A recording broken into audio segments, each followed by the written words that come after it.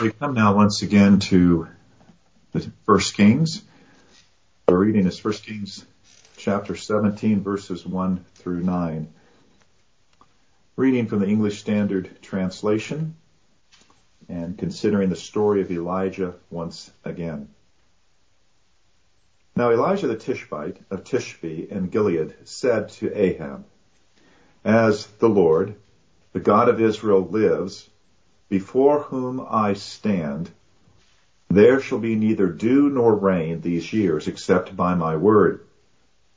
And the word of the Lord came to him, "Depart from here and turn eastward and hide yourself by the brook Cherith, which is east of the Jordan. You shall drink from the brook, and I've commanded the ravens to feed you there." So he went and did according to the word of the Lord. He went and lived by the brook Cherith, that is east of the Jordan. And the ravens brought him bread morning and brought him meat in the morning and bread and meat in the evening. If you're reading this, you're getting this correctly. The ravens brought him bread and meat in the morning and bread and meat in the evening.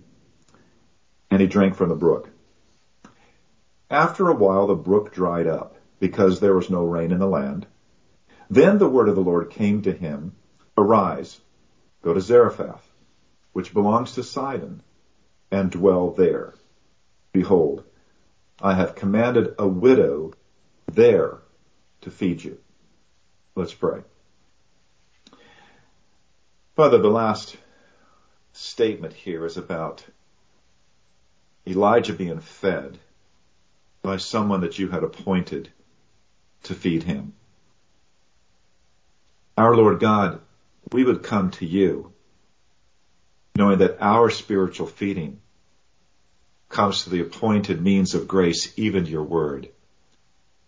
And so we pray that we would find in Scripture our bread, our meat, our drink, morning and evening, that you would feed us, that you would satisfy our spiritual hungers, and then grow us through what you're feeding us into the likeness of your Son, the Lord Jesus Christ, so that we as Christians can live out who we are and can live out why we are all the days of our lives, having the sure and certain hope in the Lord Jesus that we have everlasting life, both in this life and in the life to come. We pray for your word to strengthen us, your word to guide us, your word to lead us in the salvations you've given to us as those who journey through this world, we who are pilgrims and even strangers in this land. And this we would pray in Jesus' name. Amen. Now, the title of our message this morning is really the third part of this particular passage. It's the future of Elijah. It's faith walking into the unknown. Because with respect to these 9 verses, this is in fact the fourth message, but the 3 specifically dealing with God's particular dealings with Elijah during this time. First was the hiding of Elijah, then was God's provisions for Elijah, and now we have God's future with respect to Elijah. Now we're spending this kind of time here on this section of the Word of God because of its great value in demonstrating to us and showing to us what God is doing with this prophet. This particular man that God has raised up to stand against the pagan world that is now infected and infiltrated the northern kingdom of Israel. And we need to remind ourselves about this paganism. What is it like? Well, the chief captains of this paganism in the nation of Israel at this time happens to be King Ahab and his queen Jezebel.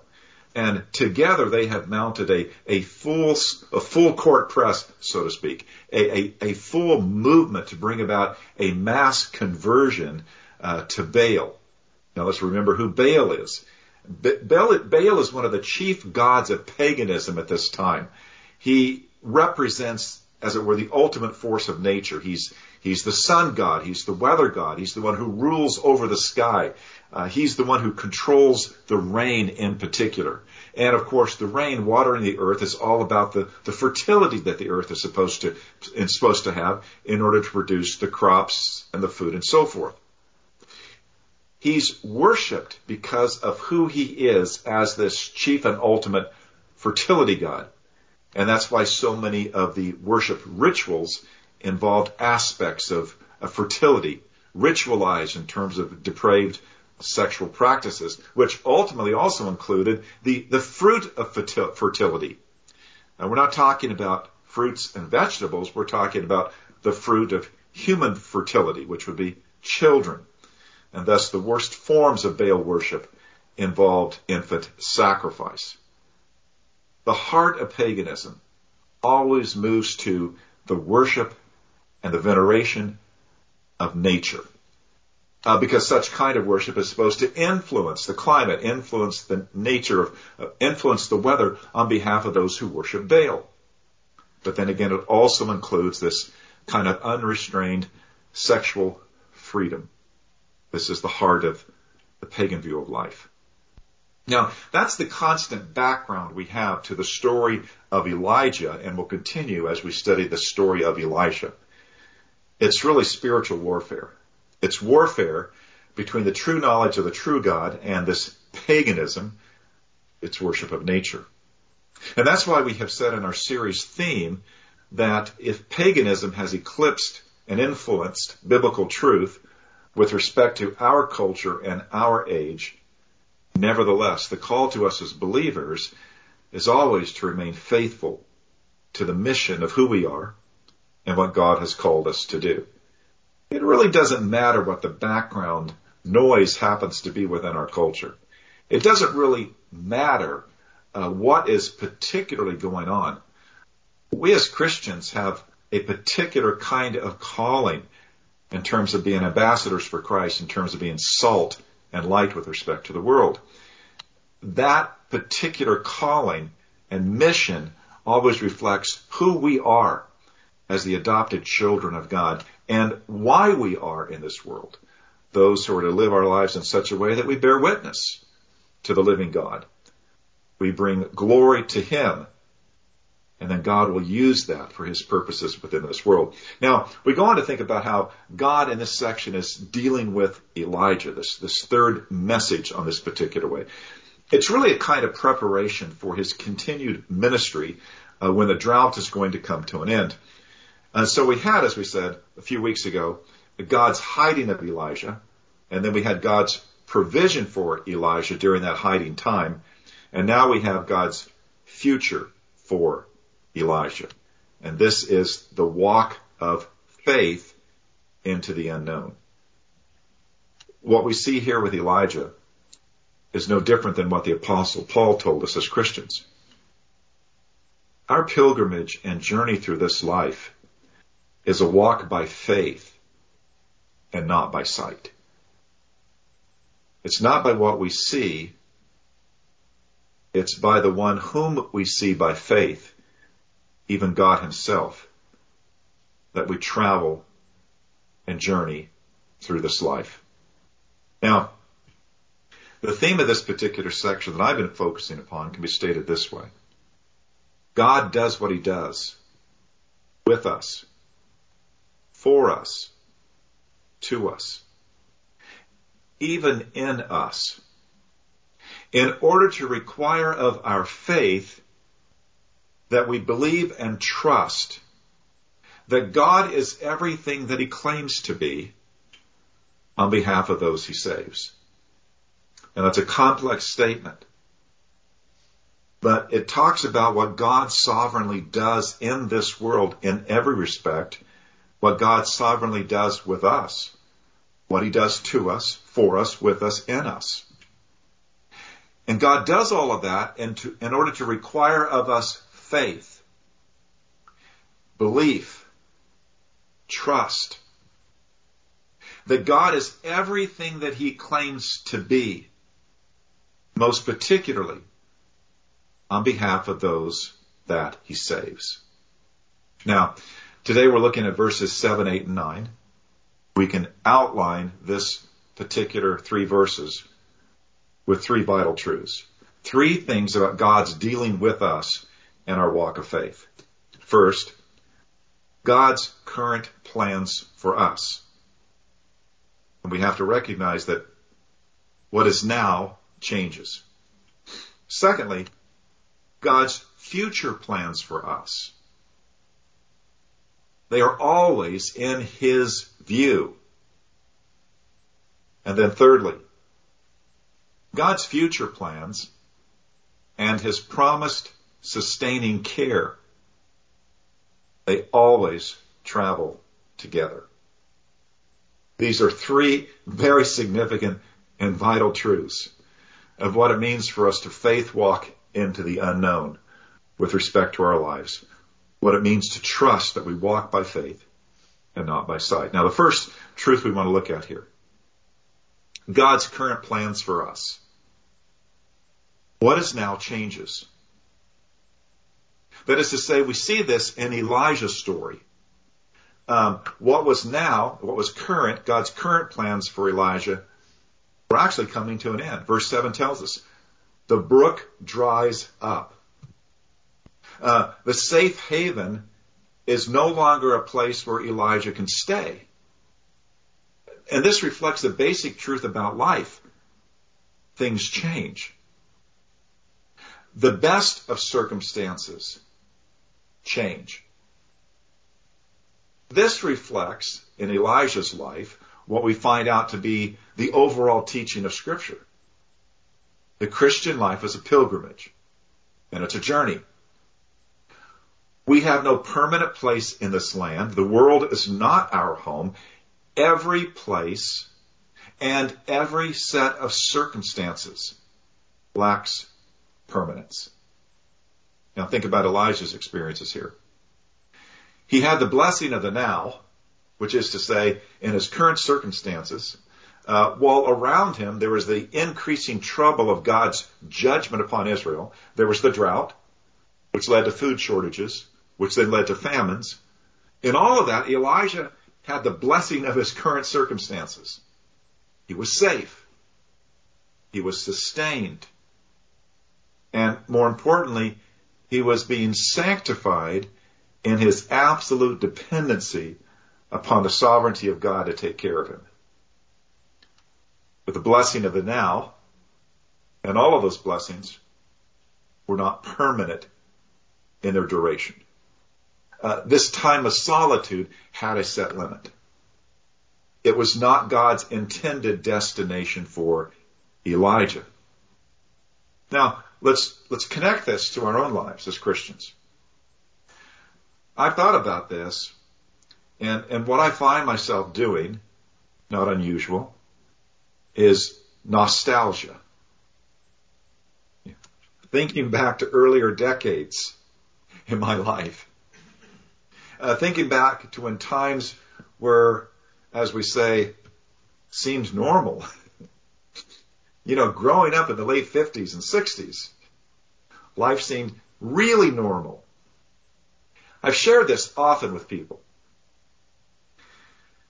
My senior year in high school, I drive to North High School. I pull into the parking lot.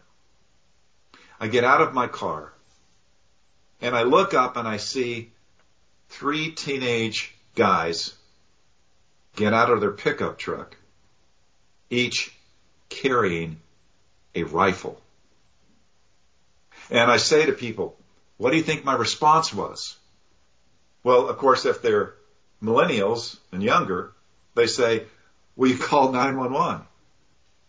I said, we didn't have cell phones. They said, well, you panicked. You got back in your car and you drove away. I go, no. Well, you must have been terribly scared. Actually, not at all. And I pause and they stare and they wonder. Do you want to know what I was thinking? I said, here's what I was thinking. Oh, today is the yearbook photo day for all the clubs on campus. Those are 3 friends of mine who belong to the Rifle Club. I said, I'm nostalgic for that period of time in life when young men could bring their rifles onto onto a high school campus, and everyone would look at it and say, sure, makes sense. Let's get those pictures taken today. But the point is that what is now changes. There's not anything in life, this world and this life, in terms of circumstances, that are ever permanent.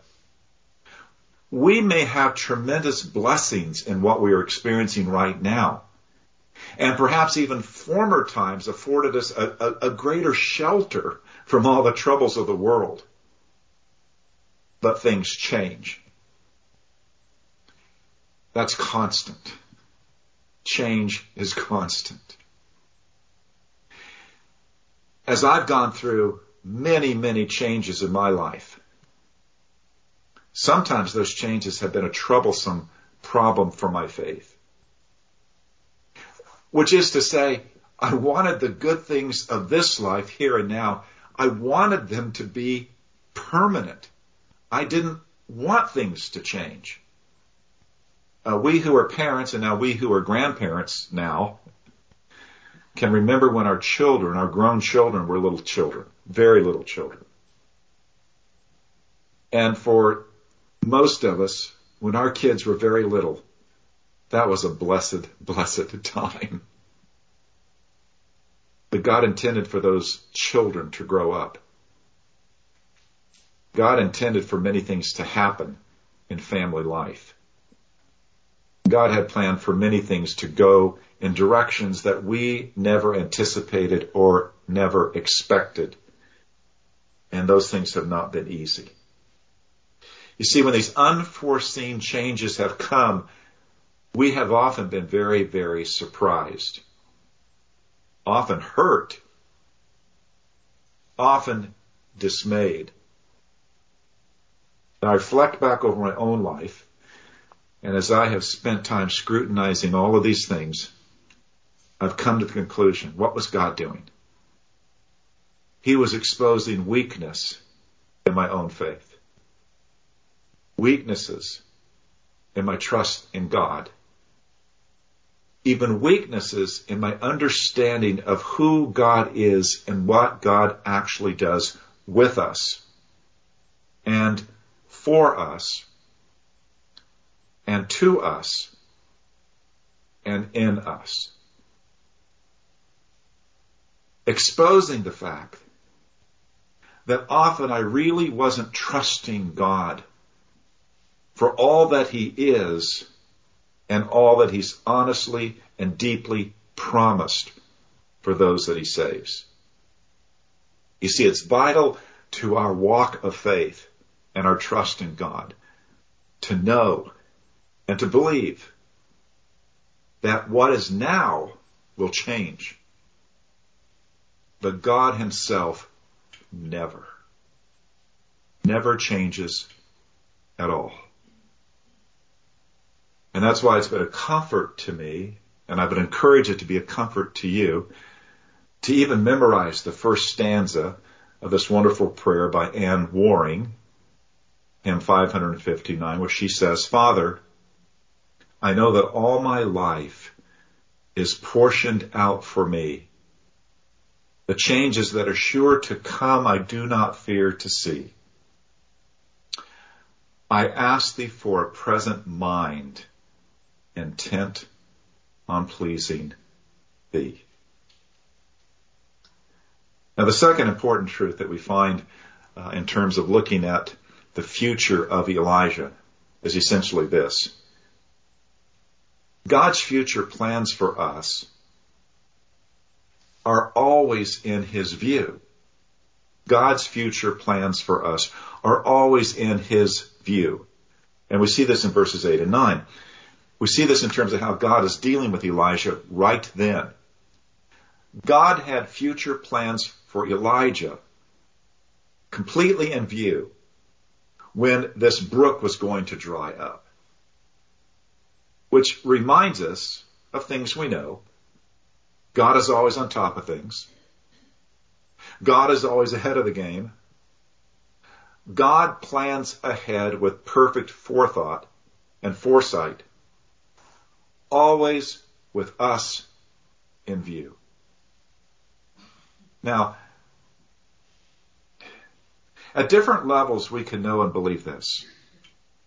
It's a reiteration and a restatement of Romans 8:28, that God providentially works together in all things for our good, for those who love God, who are the called according to his purposes.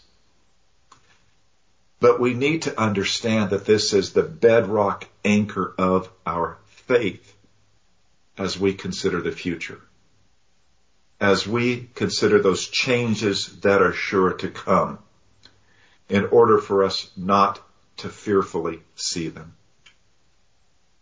So, in Elijah's time, think about the pagan view of the future.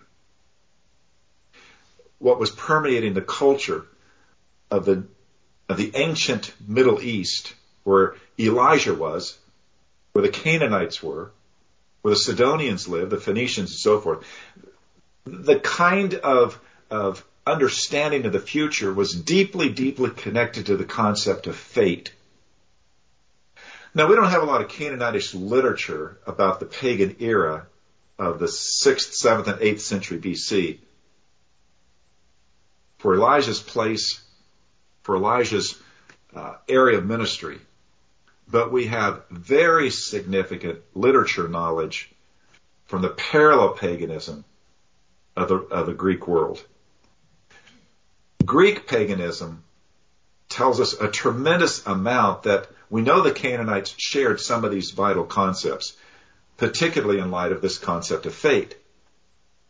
In terms of Greek literature, fate shows up very, very strongly.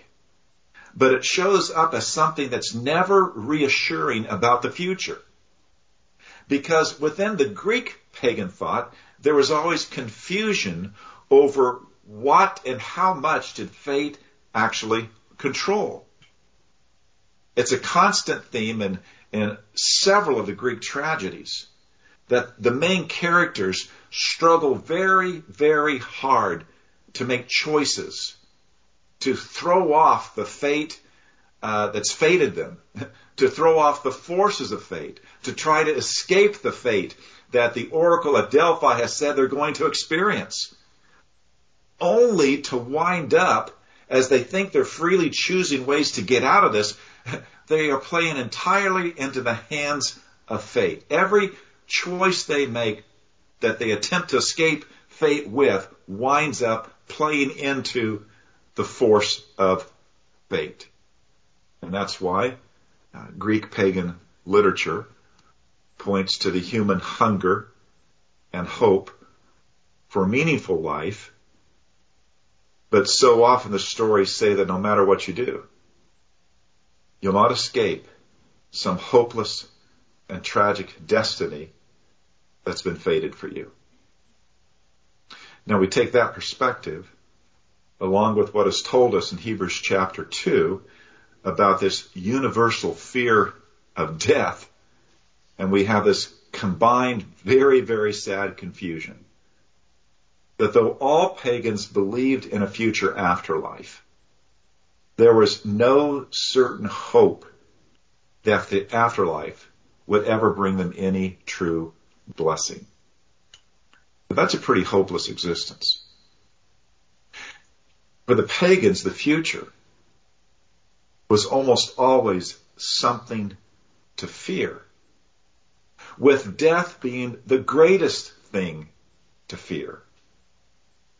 But in contrast, what God does with Elijah tells us that God always has our future in view, and that he's always leading us, which is to say that there is a plan and there is a meaning to our life and to our life story, that we are not controlled by a blind and capricious force of fate, but rather by a good and loving God who handles our future with his infinite goodness.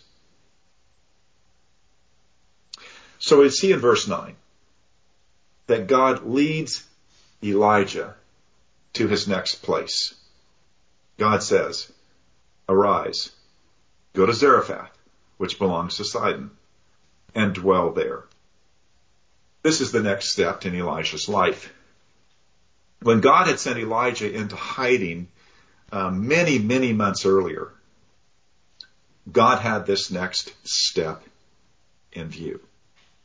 Now, there's a couple of important aspects to consider with respect to how God is leading Elijah at this time.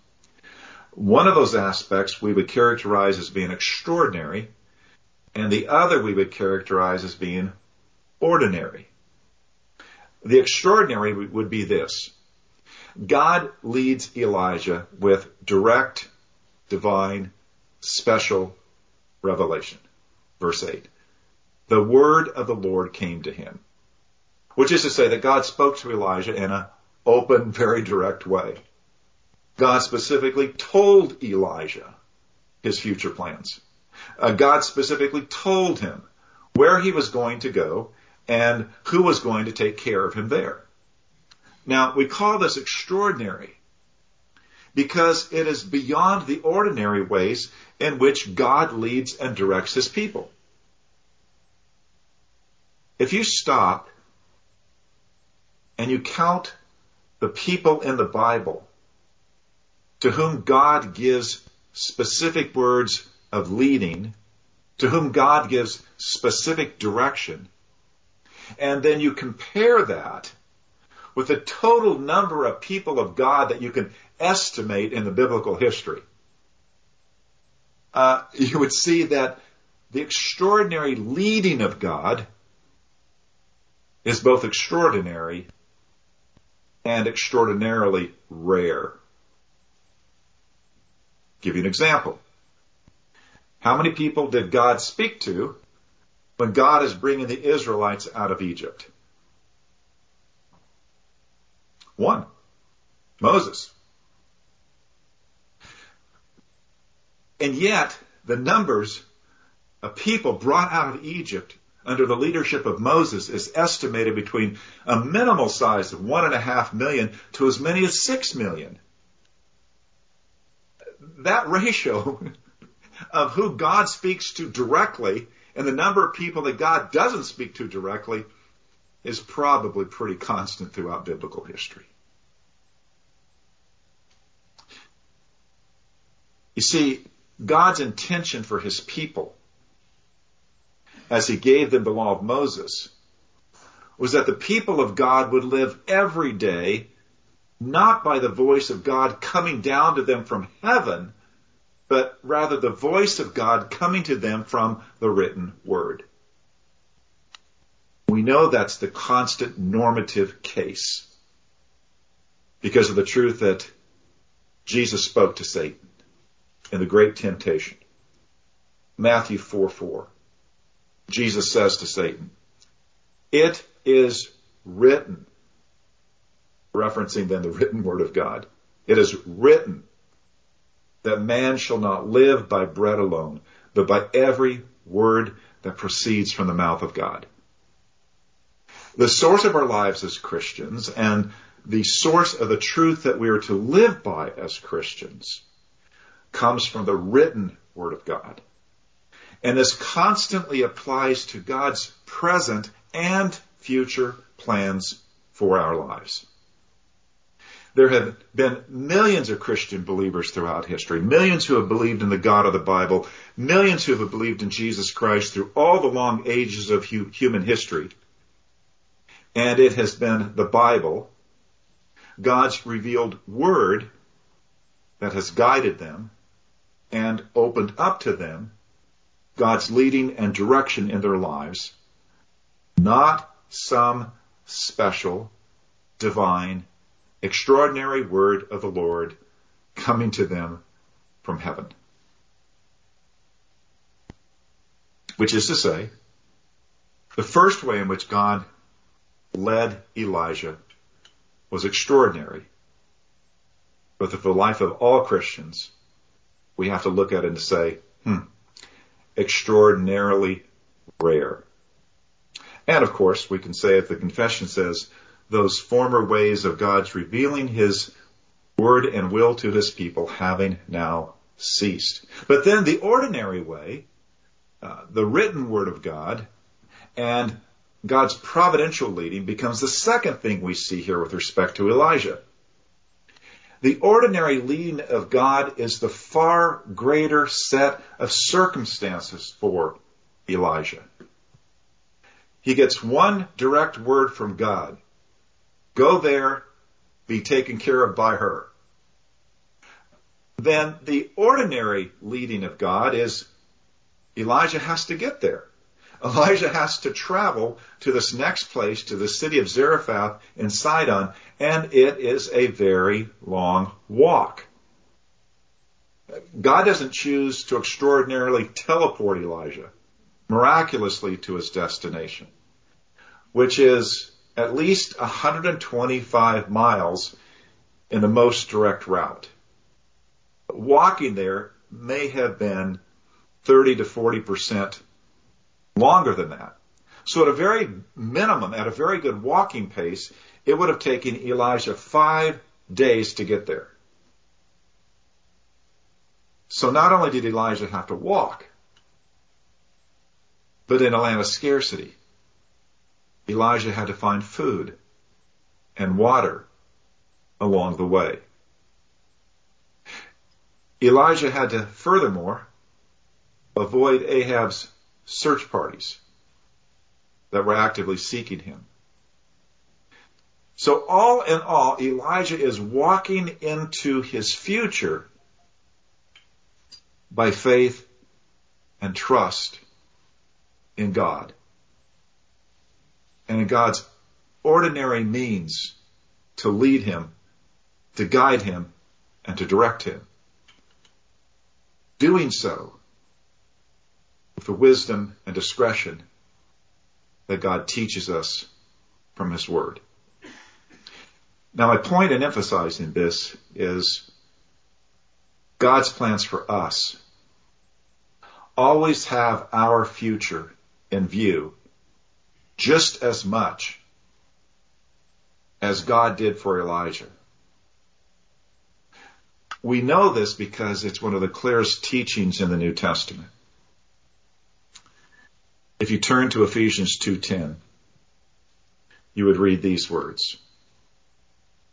For we are God's workmanship, created in Christ Jesus for good works, which God prepared beforehand that we should walk in them.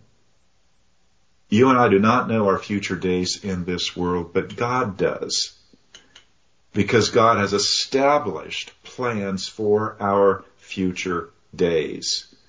God has planned the good works that we are to walk in. What does this mean? That God will lead us from the here and now, from these present circumstances that will change, to our future circumstances. And he will do so with these good works in view. God has prepared these future circumstances and the good works that we are going to do because God's plans always have our future in view. Now, what this means is that we don't really need any special word from heaven by which we are to be led. We don't have to have a special word from heaven by which we are to be led. Because the Apostle Paul tells us that the Scriptures are sufficient. If you look at 2 Timothy 3:16 and 17, Paul says that the Scriptures that are breathed out by God are, quote, profitable for teaching, for reproof, for correction, for training in righteousness, so that the man of God may be complete, equipped for every good work. Now, if the man of God, Timothy was a man of God, Paul was a man of God, the shepherd teachers, the elders of the church, if those men who have responsibility to shepherd the flock of God, if those men will find in the Word of God everything necessary for them to pursue the good works that God prepares them for, how much more for all the people of God, that the Word of God is going to be that which equips them to do these good works. The Word of God, God's ordinary means of speaking to His people, prepares us for the good works that we are to walk in. The Scriptures are the most significant thing that God has given to us, as God has our future in view. Because our future has always been in view with respect to what God is doing with us. Being His workmanship, created into a union with Christ Jesus by salvation and the blood of the cross. We have been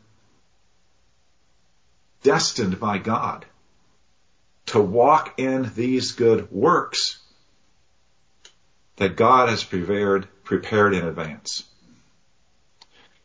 Therefore, we can trust that God will providentially lead us to them.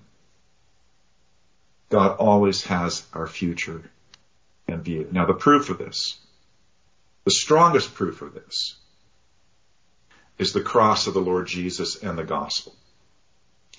The gospel itself is the ultimate proof that God has always had our future in view. Because the cross is the great revelation of God's future plans for us. The cross has always had our future in view in terms of reconciling us to God so that we might have all eternity with God. In fact, Jesus clearly taught this the night before His crucifixion. John 14:1-3. He says to His disciples, "Let not your hearts be troubled. Believe in me. Believe in God. Believe also in me. In my Father's house are many rooms. If it were not so, would I have told you that I go to prepare a place for you? And if I go and prepare a place for you, I will come again and take you to myself, that where I am, you may be also." Everything that Jesus says is future oriented with respect to the disciples. Jesus says that after His death, in His resurrection, in His ascension, He is going to His Father's house to prepare our future home.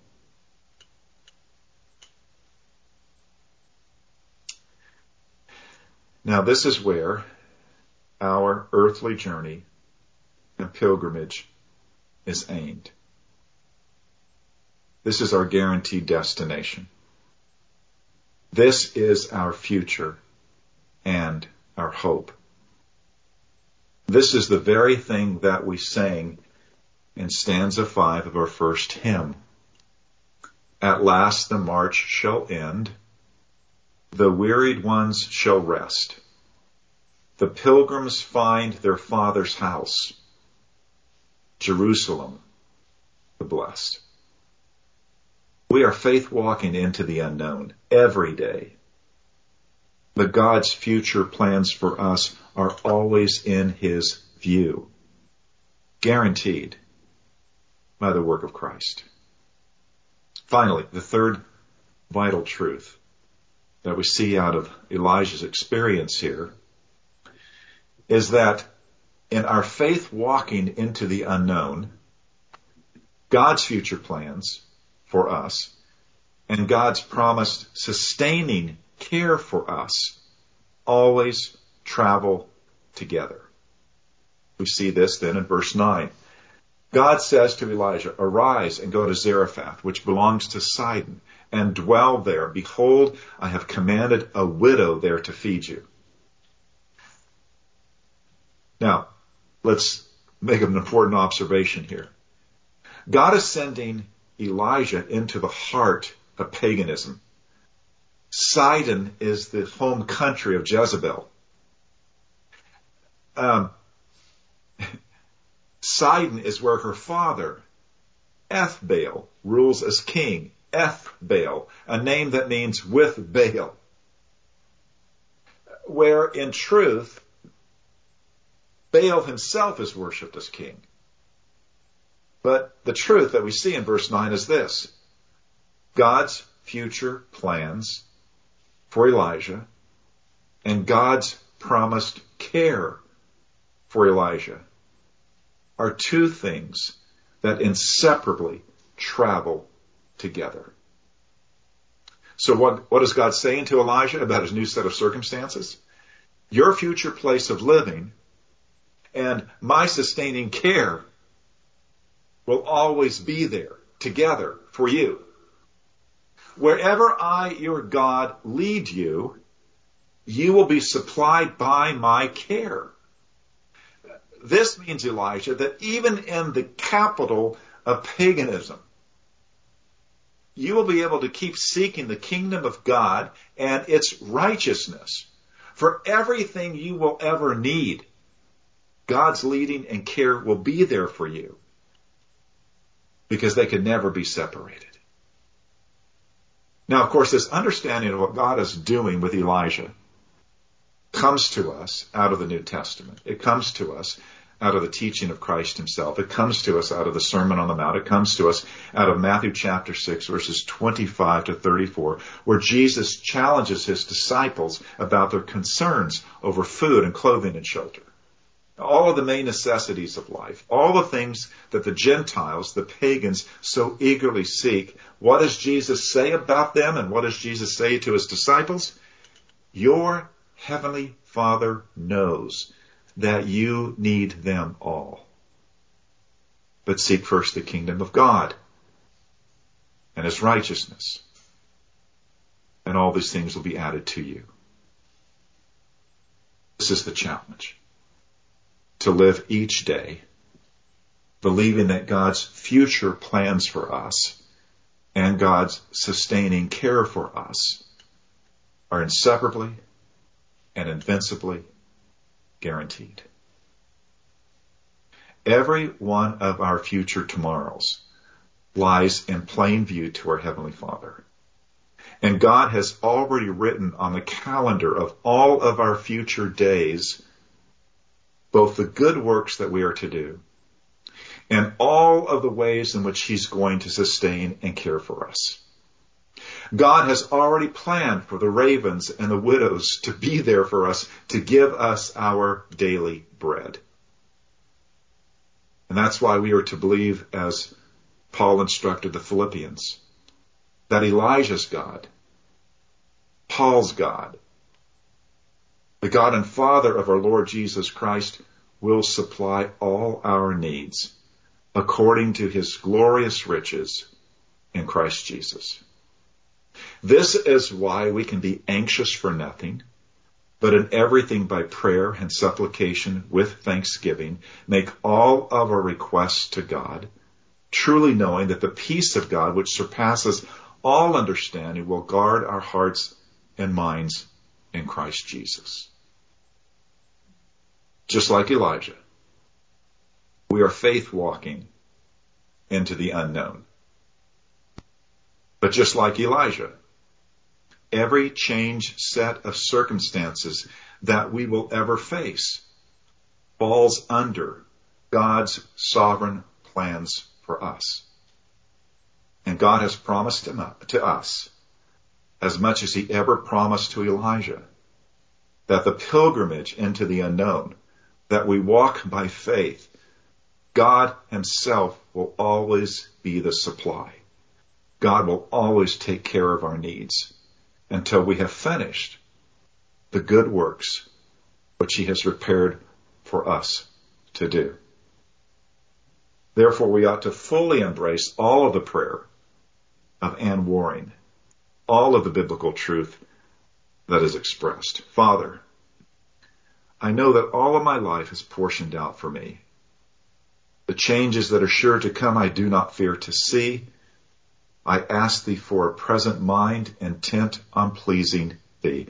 I would not have the restless will that hurries to and fro, seeking for some great thing to do or secret thing to know. I would be treated as a child and guided where I go.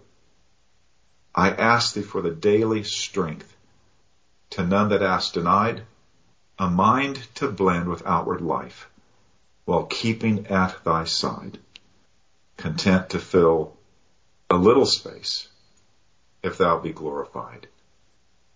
In service which thy will appoints, there are no bonds for me. My secret heart is taught the truth that makes thy children free.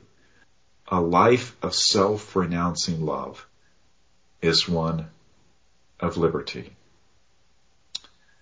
After we pray, let us sing this hymn together as our prayer in response to God's word. Father in heaven, enable us to trust you for every day that you have written into our calendars with respect to our future. Enable us to walk by faith and not by sight. Enable us to believe that everything that you are doing with us, to us, for us, and in us is to lead us to a deeper trust and faith that, Lord God, you are everything you have ever promised to be for all of those that you save through your Son, Jesus. Give us that heart, that trust in you, that's not afraid of the things that are to come. In Jesus' name, amen.